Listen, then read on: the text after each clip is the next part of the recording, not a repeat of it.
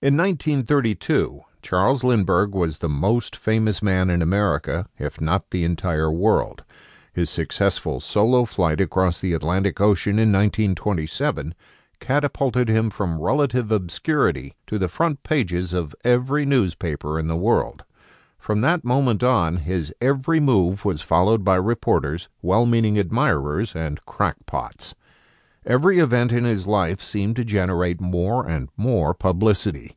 He was given numerous awards and commendations, including a commission in the United States Army as a colonel and the Congressional Medal of Honor.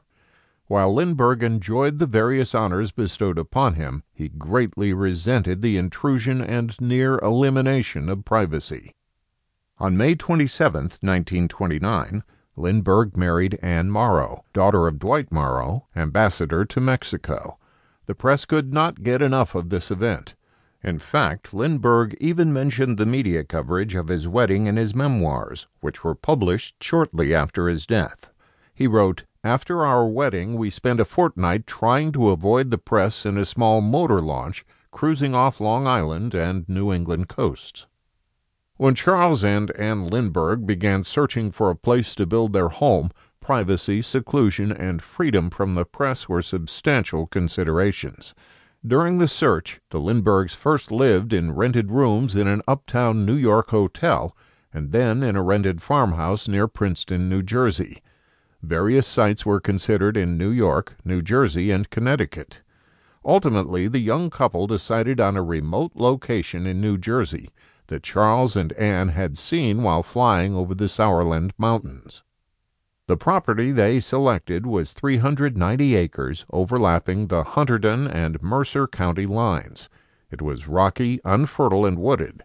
However, the view was spectacular from many different points of the property, and there were numerous trails for hiking. Of particular interest to Charles was the fact that the property was situated well for flying an airplane and had limited access for cars. In addition to a house, the Lindberghs intended to build a small airplane hangar and landing strip so Charles would be able to fly almost to his doorstep. Part of the house would include a library, and the basement would also have a biological laboratory.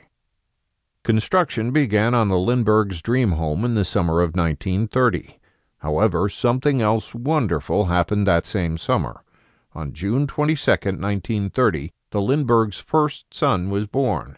He was 7 pounds 6 ounces, and his parents named him Charles Augustus Lindbergh, Jr. There was little doubt that Daddy Lindbergh was the most popular man in America. Now, baby Lindbergh became the most famous child. Admirers sent thousands of gifts, telegrams, and letters at the announcement of his birth. The media gave the child nicknames before his real name was even made public. In recognition of his father's accomplishments, the child was called the Eaglet, Baby Eagle, and Little Lindy. There was even a song written entitled Hello, Young Lindy. The media's interest in the child was so great that a standing offer of $2,000, a tremendous amount of money in those days, was offered for any secrets of the household. The Lindberghs became very secretive about their son, as they felt the constant media exposure was not a positive influence. Unfortunately, the attempt to protect him led to numerous rumors that the child was somehow deformed. The media speculated that they were being kept away from the child because Charles Lindbergh was embarrassed about his son's imperfection. It never occurred to the reporters that they were the real reason for the Lindberghs' overprotectiveness of their child. Time magazine issued an article in response to a rumor in late 1931 that the child was deaf as the result of exposure to loud airplane noise immediately prior to his birth. The rumor was so rampant that Will Rogers himself wrote a column to try and put the baseless allegations to rest. The rumors were so out of control that Charles felt compelled to call a press conference. 5 newspaper chains were not permitted to attend as they had actually published stories claiming that the child was deformed.